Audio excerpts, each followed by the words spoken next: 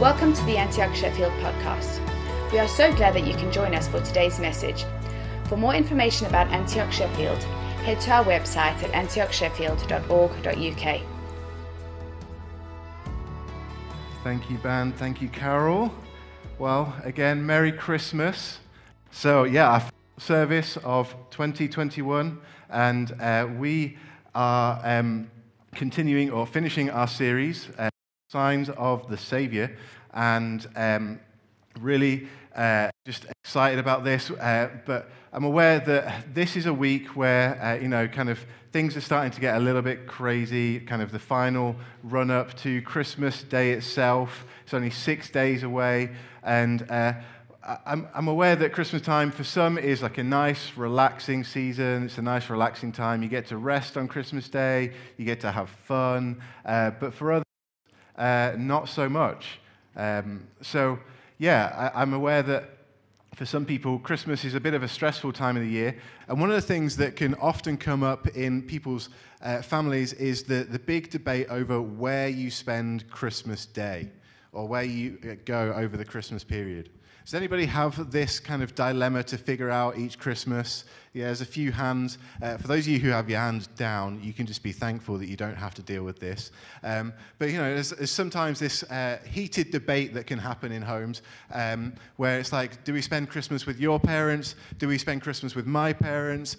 Do we try and ignore both of them and just enjoy Christmas to ourselves for once? There's all these debates, and sometimes these can create kind of heated moments in the home and so a little bit of tension as we lead into the Christmas period. But whatever your tensions are over the Christmas period, whatever the stresses are that cause maybe you and your spouse or someone in your family to fall out a little bit, you can be thankful that at least you don't have to deal with the drama that Mary and Joseph had to deal with as they were experiencing in the very first Christmas when Jesus was born. You see, many of you will know the story, but Mary and Joseph lived in a place called Nazareth. But Jesus was actually born in Bethlehem. Now, that's a pretty well-known fact to most of us, like those who know the Christmas story. But actually, Bethlehem was about 70 miles away from Nazareth. Now, for most of us, this would be a pretty normal distance for us to travel to visit family over the Christmas period, but actually for Mary and Joseph, this was a pretty big deal. You see, 70 miles back then would have actually been a journey that would have taken about just over 5 days of traveling. And then when you factor in the fact that they didn't have roads like what we have today, that meant, and they didn't have cars like what we have today, that meant that they had to either walk or ride an animal like a donkey over basically rough terrain, over just open countryside in order to get there. And then add on to the fact that Mary is heavily pregnant. Now, I've witnessed my wife be heavily pregnant on 4 separate occasions, and I wouldn't dare to suggest that she should be the one to get up and answer the door if it rang while both of us are sat on the couch. So I'm pretty sure that if, while she was heavily pregnant, I was to suggest to her that maybe she should hop on a donkey and take 5 days to ride it to another location just to visit my family, I think she'd have either laughed in my face or punched me in the face. But that is exactly what Mary and Joseph did. So what do you think it would have taken Mary and Joseph, or what would it have taken for Mary to say yes to doing a 5-day journey, riding a donkey over open terrain to visit Joseph's family? Well, the answer is actually given to us in Luke chapter 2. It says this: At that time, the Roman Emperor Augustus decreed that a census should be taken throughout the Roman Empire. This was the first census taken when Quirinius was governor of Syria. All returned to their own ancestral towns to register for this census. So basically, Caesar Augustus is the Roman emperor. Rome is occupying kind of the Judea area at this point, and he has basically made a decree that the Roman everyone in the Roman Empire, everyone under his control, is to return to their own ancestral towns so that they can register for a big census. And the whole point of this was purely because he wanted to introduce an individual poll tax. Up to this point in the Roman Empire, it was just states that were taxed. But he wanted to not only tax the state, he also wanted to tax on an individual level. So he basically put this census together so that he could figure out how many people he could tax and how much money he was going to get from it. So it took basically an evil dictator of a leader to force Mary to travel 70 miles on a donkey while she was heavily pregnant so that they could go to Bethlehem and ultimately have the baby there. But how many of you know that this actually took place, not just because the Caesar Augustus issued this decree, but it actually took place to fulfill a sign that was given around 700 years ago? And actually, as we look at Matthew's account of the birth of Jesus in the book of Matthew, we actually see a reference to this sign that was given. It says this: Jesus was born in Bethlehem in Judea during the reign of King Herod. About that time, some wise men from eastern lands arrived in Jerusalem, asking, "Where is the newborn King of the Jews? We saw his star as it rose, and we have come to worship him."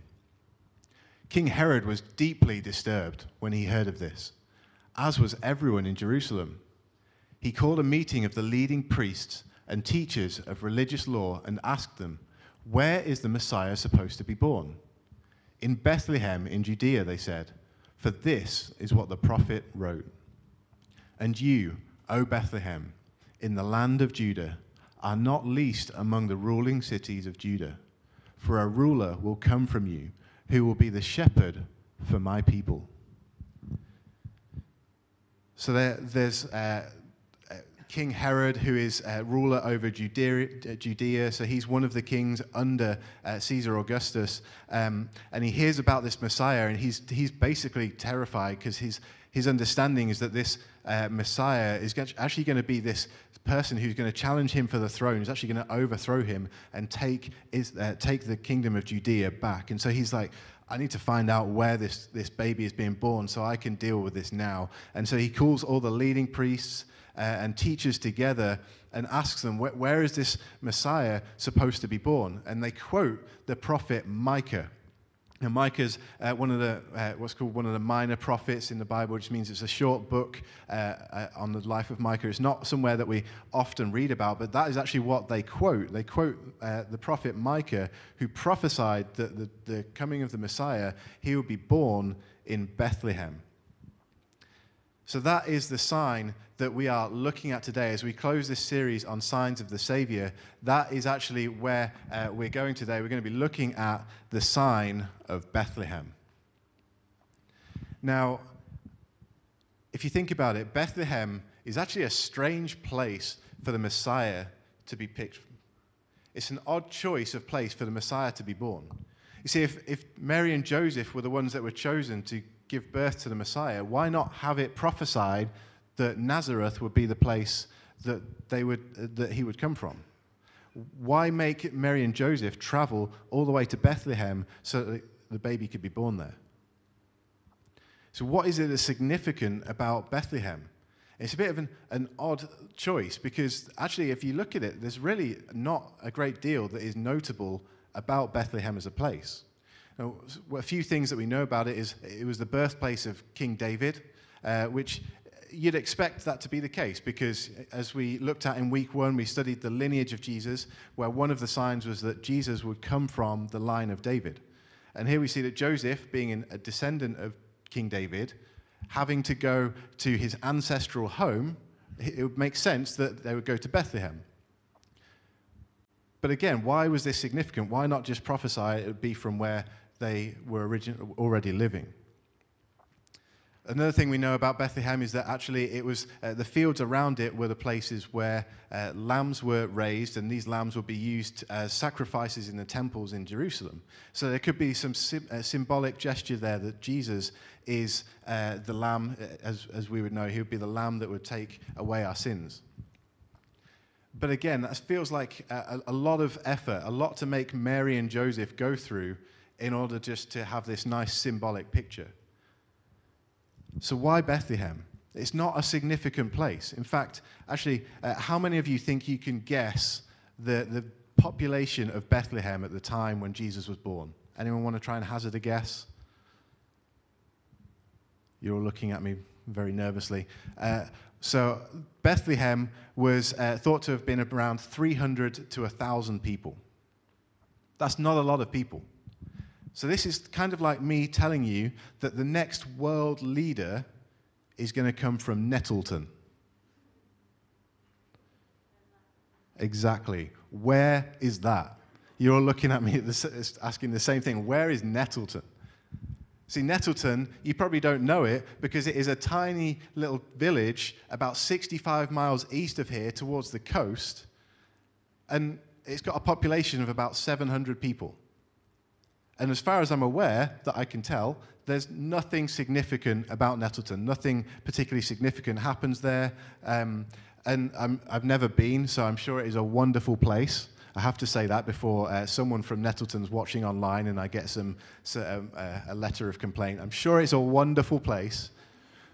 But I'm sure we're probably not going to be putting our money on the next world leader coming from Nettleton. See, we're probably going to be putting our money on the next world leader coming from somewhere like London, or somewhere like Paris, or New York, or Washington, or Beijing, or Moscow, somewhere like that. Somewhere that where there is a lot of people, there is a lot of things there, there's a lot of kind of reasons why someone of power would come from those places. And then there's of course Sheffield. We'd expect the next world leader to come from Sheffield, right? Yeah, I'm a little bit biased on that one, perhaps, but had to throw it in there. So Bethlehem, it really actually doesn't make a lot of sense, particularly when you consider the type of person that the Jews were actually expecting the Messiah to be.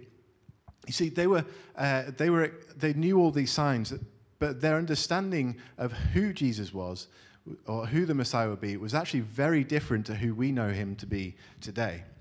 You see, they were expecting this king or emperor-like figure that would come along, that would actually basically take back the kingdom of Israel, take back the land, and actually overcome the kings and the rulers and the foreign oppressors, and he'd actually reunite Israel as an economic nation again. Their understanding of salvation was that it was going to be this macro-scale, external, economic or political victory. They weren't thinking of it in terms of a micro-scale, internal heart salvation. And so their understanding of who the Messiah would be was actually someone a lot more like Caesar Augustus. Now, Caesar Augustus is the one that we mentioned earlier, who actually decreed the census that forced Mary and Joseph to head to Bethlehem. Now, how many of you actually know anything about Caesar Augustus besides the fact that he was a Roman emperor and he decreed a census? Anyone know anything about Caesar Augustus? There's one hand up. Yeah, not many of us know much about Caesar Augustus. And to be honest, up until recently, I didn't know anything about Caesar Augustus other than he was in the Bible. And so I did some research on him over the last few weeks and actually discovered some pretty interesting things about him. You see, Caesar Augustus was this incredible military leader in Rome. But his original name actually wasn't Caesar Augustus. His original name was actually Gaius Octavius. That was his original name. Now, Octavius actually had a great uncle who happened to just go by the name of Julius Caesar. Now, Julius Caesar is a name that's perhaps a little bit more familiar to us, right? He's a bit more of a well-known Roman emperor. He was on the throne of Rome when Octavius was one of the military leaders. And Julius Caesar actually didn't have any children of his own. And he actually took quite a liking to Octavius because he was this great military leader, and I think there was part of Caesar that kind of saw something of himself in Octavius. And so he decided to write him into his will. And then we all know Caesar very famously died. He was murdered. And then Octavius went to Rome to find out exactly what had been written into his will, what he would actually receive. And upon this, he discovered that actually it wasn't just that he was receiving possessions and wealth. He discovered that Caesar liked him so much that he actually adopted him as his son and heir. So Octavius goes to Rome and discovers that he is now heir to the throne of Rome. And not only this, but he actually receives Caesar's name. He becomes Caesar Augustus, or Caesar Octavius. So he becomes Caesar Octavius and inherits the throne of Rome. He inherits 2/3 of Julius Caesar's estate. And as a result of this, he receives the complete adoration and respect of the Roman Empire. And then 2 years after Caesar's death, the Roman Senate actually decided to deify Julius Caesar. They decided that he was actually a kind of god. And they decided that actually from now on, everybody had to refer to him as the divine Julius. He was referred to as the divine Julius, which meant that actually one of the names that would be assigned to Caesar Octavius was that he would be referred to as Son of the Divine. In other words, Son of God. And then as time goes on, Caesar Octavius, he again just continues to prove himself to be this great military leader, and he actually begins to really increase Rome's dominion, actually begins to just rout their enemies, and most of them just end up getting wiped out by him. And he leads Rome into a season or a time that was referred to as Pax Romana. Pax Romana means peace in Rome. And so then, because of these two things, another two significant things happen in Caesar Octavius' life. Firstly, he gets given the nickname the Prince of Peace. The second thing that happens is that he has another official name change. He goes from being Caesar Octavius to being, as we know him now, Caesar Augustus. And Augustus, translated, it means great or to increase. So here we have Caesar Augustus, someone who is this mighty warrior, someone who is basically given the nickname the Son of God or Son of the Divine. He's then also given the nickname Prince of Peace, and he has a title change that is referring to his ability to increase the government of Rome. And do any of these words, any of these names sound familiar to anybody? Right, we're going to have another look at a different kind of sign that was given to the Messiah. This is actually one that we haven't had time to cover in this, so this is kind of a Brucey bonus for you this morning. It's another passage that is regularly read at this time of the year at Christmas, and it's in Isaiah. It says this. It says, For to us a child is born, to us a son is given, and the government shall be upon his shoulders, and his name shall be called Wonderful Counselor, Mighty God, Everlasting Father, Prince of Peace, and the increase of his government and of peace there will be no end. So you read that and then you look at the life of Caesar Octavius and you can kind of see why they would have been expecting the Messiah to be someone like Caesar Augustus. Now, they wouldn't have actually expected it to be himself, because although he ticked a lot of their boxes in their mind, actually there were several signs that he did not fulfill, one of them simply being that he was not from Bethlehem.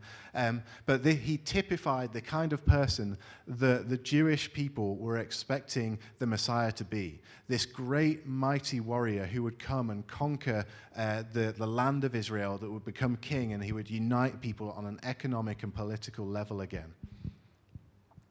So this is the kind of person that they were expecting. But Jesus came, God chose to bring Jesus in a very different way. He chose to bring Jesus into the world as a baby through two seemingly insignificant people, Mary and Joseph, to a completely insignificant place like Bethlehem. Why Bethlehem? Well, I actually believe it is precisely because Bethlehem was an insignificant place. I believe God specifically picked it because it was insignificant. It was in such a direct contradiction to what the people were expecting, the type of Messiah that people were expecting, that Jesus was chosen to be born there. See, this is actually a consistent theme that we see all throughout the Scriptures. In fact, as I mentioned earlier, one of the things that was significant about Bethlehem was that David was born there, and David himself was considered the least in his family.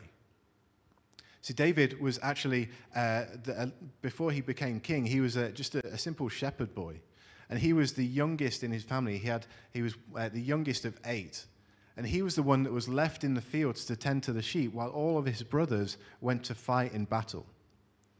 Yet it was David who actually went and slayed Goliath, and God chose him to be the next ruler of Israel. This isn't just an isolated example. This is a theme that you see all throughout Scripture, that God chooses the most unlikely people in the most unlikely places to fulfill his purposes through them. See, I think God chose Bethlehem because he wanted to remind us, he wanted to show us that he chooses the seemingly insignificant in order to fulfill his purposes. God chooses the seemingly insignificant in order to fulfill his purposes. In his humility, he chose everyday places and everyday people to do his work. See, this is the King of Kings, Lord of Lords, creator of the heavens and the earth, who can do all things by his own hand, and yet he chose to come among us, to be like us. That was how he chose to come and live and to come and redeem mankind. Now, it's one of the things that I so often hear from people when I have conversations with them about what God wants to do in them, and so often I hear, I could never do something like that. God would never use me in that way. I haven't got it all figured out. I don't know how to do those things. I'm not special enough to do it. It's such a common conversation that I have, that people feel insignificant to where they can't be used. And I get this. It's so easy for us to think that we have to have it all figured out, have everything made up, everything all together. And I've experienced that myself. That was often a big struggle for me. Like God would never use someone like me. I'm not this special, charismatic person. But that is exactly the kind of person that Jesus and God chooses to use. See, in 1 Corinthians 1, Paul is speaking to the church in Corinth, and he says this: "Remember, dear brothers and sisters, that few of you were wise in the world's eyes, or powerful, or wealthy when God called you. Instead, God chose things the world considers foolish in order to shame those who think they are wise. And he chose things that are powerless to shame those who are powerful. God chose things despised by the world, things counted as nothing at all, and used them to bring to nothing what the world considers important." See, God chose two seemingly insignificant people, Mary and Joseph, to fulfill his purposes. He chose an insignificant place like Bethlehem to fulfill his purposes. And here again, we see this example of God in the early church choosing the insignificant people, choosing the people who were not considered wise, the people who were not considered wealthy or powerful, and people who were considered nothing at all, the despised. And he chose people like that to fulfill his purposes in the earth.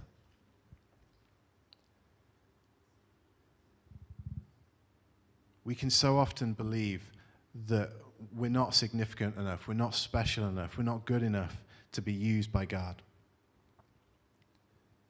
But actually, God showed us through Bethlehem that he actually chooses the insignificant to fulfill his purposes. And you may be thinking, I still just feel that insignificance. I've got nothing to offer. I've got all these problems. I'm so broken. I've made too many mistakes. Maybe you even have that thought, like, I'm damaged goods. And you feel like God could never use someone like you. But actually, you are exactly the kind of person that God wants to use. God chose an insignificant place like Bethlehem to show you that he wants to use the insignificant people, those who feel like they have nothing to offer, the least of us, to fulfill his purposes. See, Bethlehem didn't become this great city so that the Messiah could come from there. Bethlehem became a great city because the Messiah came from there. Jesus came and lived a humble life among us. He became great because he was faithful to what God had called him to. Now, I don't know about you, but I often, one of my big struggles was that I looked at these great leaders around the world and compared myself to them. And I always had this thing of that they're such big personalities, such passion, such energy, doing all these incredible things. I could never be like one of them. But actually, I've learned that it's not their big personality. It's not having it all figured out. It's not having all the answers. It's not doing all these things that makes God choose us. They do those things because God had already chosen them. And it's just about having a willingness to say yes to what God is calling us to. See, I believe we actually need a heart like Mary's. See, it was Mary who, when the angel visited her to tell her that she was going to carry the Messiah, her response was to say, I am the Lord's servant. In other words, yes, let your will be done through me. But that wasn't because Mary saw herself as this super incredible person. It wasn't because she was this excellent, prestigious person, this great religious leader. In fact, it was Mary who, after she conceived Jesus, she actually began to sing this song. And in this song, she writes these words: "For he took notice of his lowly servant girl, and from now on, all generations will call me blessed." Now, I was reading this passage with my kids earlier on this week. We're kind of reading through the Christmas story with them each evening. And when we read with our kids, we actually read the International Children's Bible, just a translation that's a bit easier for them to understand. And I love how they word this. It actually says, I am insignificant. I am unimportant, it says. But God blessed me. I am not important, but God blessed me. Everyone will call me blessed. It wasn't because Mary felt that she was this special, significant person that she chose to say yes to God, and God did these incredible things through her. It was just that God chose her, and she was willing to have a yes in her heart. And then think about Joseph as well, who was just a lowly carpenter boy. Now, we looked at him last week, at his story, and how he was on the verge of breaking things off with Mary because she had actually gotten pregnant outside of wedlock, which would have, if he'd have married her, would have heaped loads of disgrace and shame on Joseph. But as the angel visits him and encourages him to stay with her, he chooses to marry her. So he had a simple yes in his heart to what God was saying. But I think there's a problem with these examples because, I think we often dismiss Mary and Joseph as because they have this really big, really obvious call on their life, right? It's not every day that we have an angelic visitation telling us that we're going to give birth to the Messiah, right? How many of us, show of hands, have actually had a blatant angelic visitation that has told them exactly what they're going to do with their life? Anyone? No, not a single hand up. It's pretty rare. It's not a normal occasion. And how many of us have been told that we're going to give birth to the Messiah? Anyone here? No, I definitely haven't. So, yeah, again, like we can dismiss Mary and Joseph because they have these incredible callings on their life where God speaks in a really clear way. And we think, well, I've never had that experience. And so, clearly, I'm not going to be used in this big, significant way. But the problem is, I think we have this mindset that for God to call us, it has to be this big, obvious thing. It has to be this big, loud voice making it really clear what it is that he's called us to. But that's not how he generally speaks. Sometimes that can happen, but most often, actually, God speaks through the everyday, the mundane, the ordinary situations in life. And it's our ability to be faithful in the little things that enable God to use us in big ways. I was just reminded as I was preparing for this message of a teaching that I heard Jimmy Seibert sharing. If you don't know who Jimmy is, he's the founder of the Antioch movement. He continues to lead the movement, and you can actually buy his book over on the side there, which shares the journey of the Antioch as a global movement and how it began. And so yeah, he was sharing a message, and he was just sharing this example of how, like, in the early days, he had this strong sense that God was calling him to something bigger, but things weren't particularly going all that well for him, and he was kind of just wrestling with that, a bit discouraged, and he's praying in his car as he's driving along. And eventually he pulls over, and he's just crying out to God, and he feels like God spoke to him, and God said, "Jimmy, if you will just obey the next thing that I ask you to do, and you continue to do that, you will find yourselves in the biggest revival the world has ever seen." Now, God was saying that to Jimmy, but I actually believe that is true of all of us. If all of us would just simply continually obey the next thing that God puts in front of us, then he would lead us into the biggest revival the world has ever seen. It's not about this big booming voice calling us to do this big thing. It's about us choosing to be faithful in the little things. Remember, God chooses the seemingly insignificant to fulfill his purposes. And so when we are willing to say yes in the seemingly insignificant things in life, that is when we begin to see God move in a big way in our lives. So my encouragement to you is to continue to say yes to God. Now, this could be a really simple thing. It could just be as you take time to read the scriptures, to read your Bible, and just saying yes to whatever the Bible says, to actually implement that and obey that. It could be that actually, for you, over this next season, really what you're needing to do is just say, God, what is it that you have for me over these next few weeks as we hit Christmas?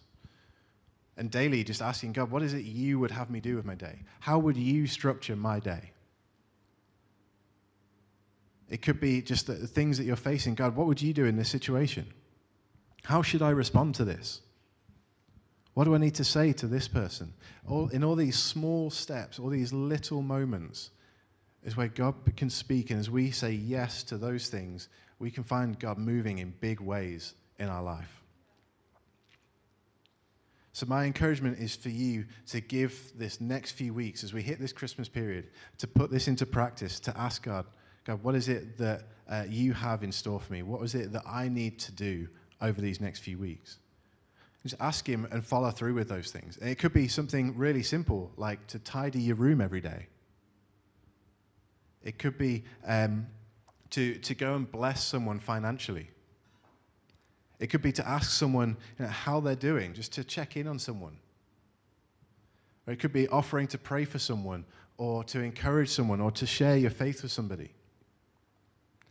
I encourage you to do this, to set aside time to actually ask God, what is the next step? What is one small thing that I can do for you today, Jesus? And let God do big things through what seems like insignificant things to us. Because these things matter to God. So what is it that God is wanting you to do over the next few weeks? How can you step into his purposes? I want to take some time to pray, and so, Trina, if you want to come on up. As I'm praying, I want to actually just give some space to let God speak to you guys. And I've actually, earlier this week, I was taking some time to pray and ask God if he had anything specific for anybody here. So I have a few things that as I'm praying, I'm just going to share with you as a way to respond. But I want to just give this some time, give this some space so that we can actually pause and just listen. So there may be some times of silence, and that's okay. My encouragement to you is, as I'm praying, for you to just ask the question yourself. God, what is it? What's the next step? What's the next thing that I need to say yes to? So let's pray together. God, we thank you that you use the seemingly insignificant to fulfill your purposes. God, I thank you that there is nobody here who is too far gone, who is too insignificant, who isn't special enough, who isn't good enough, who isn't clever enough to be used by you. God, I thank you that you use everyday people to do extraordinary things. Lord, I thank you that you continually speak to us. You're continually leading and guiding us.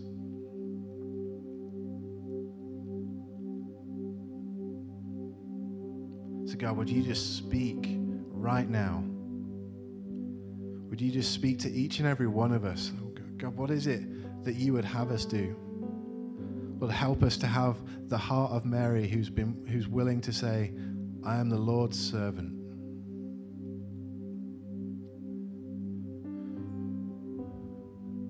What are you saying, God?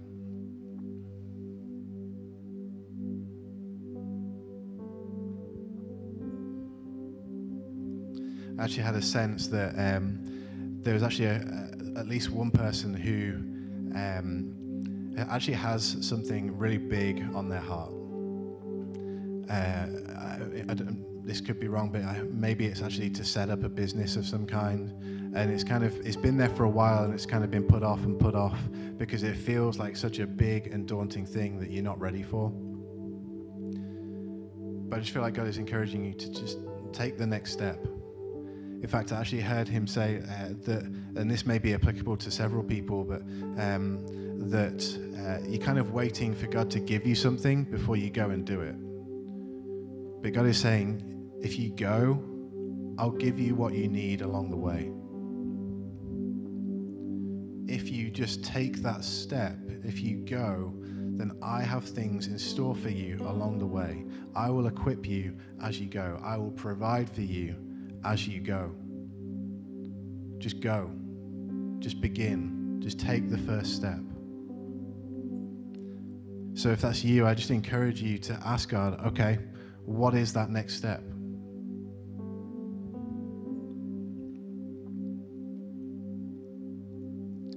I have a sense that there's maybe a few people as well who you're just aware of just brokenness and sin that you have been stuck in for some time, and you've kind of written yourself off.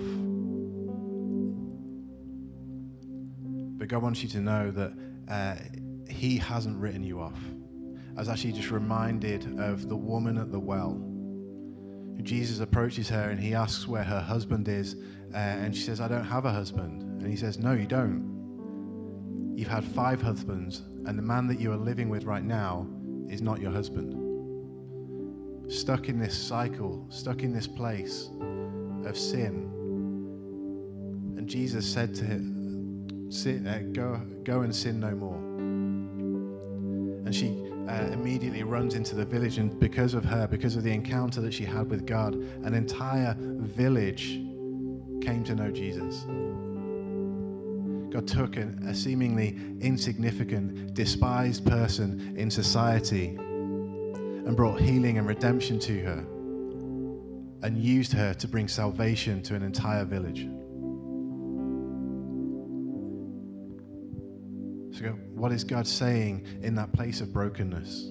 I believe he's wanting to bring healing to your heart, to bring restoration, to bring freedom. So just release that now in Jesus' name. Release freedom, release healing, wholeness in Jesus' name.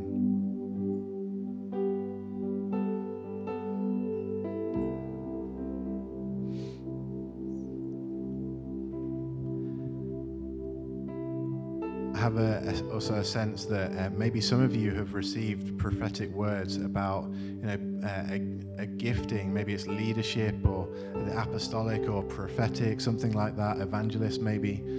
But you see yourself as someone who could never do something like that.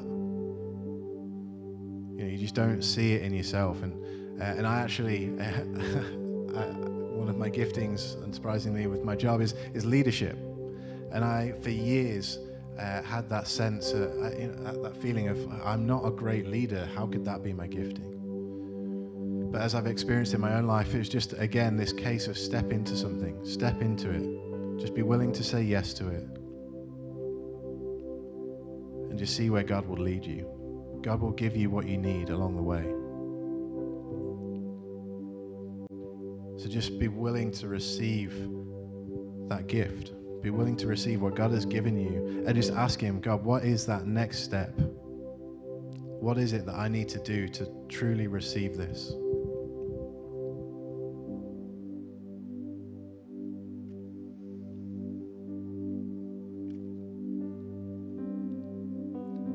God, I thank you so much that you choose us. Every single one of us, everybody in this room is full of purpose. God, I thank you that you don't wait for perfection to be achieved in us before you're willing to use us. God, I thank you that you came as an everyday person. You came in such an insignificant way to do such incredible things in and amongst us. So Lord, I pray that you would help every single one of us to know how we can continually say yes to what you have, to be willing to give the minimal that we have, the simple, a few loaves and fish, to say yes and give it to you and watch you do incredible things through it. We ask for your kingdom to come, for your will to be done in and through each and every one of us. In Jesus' name, amen.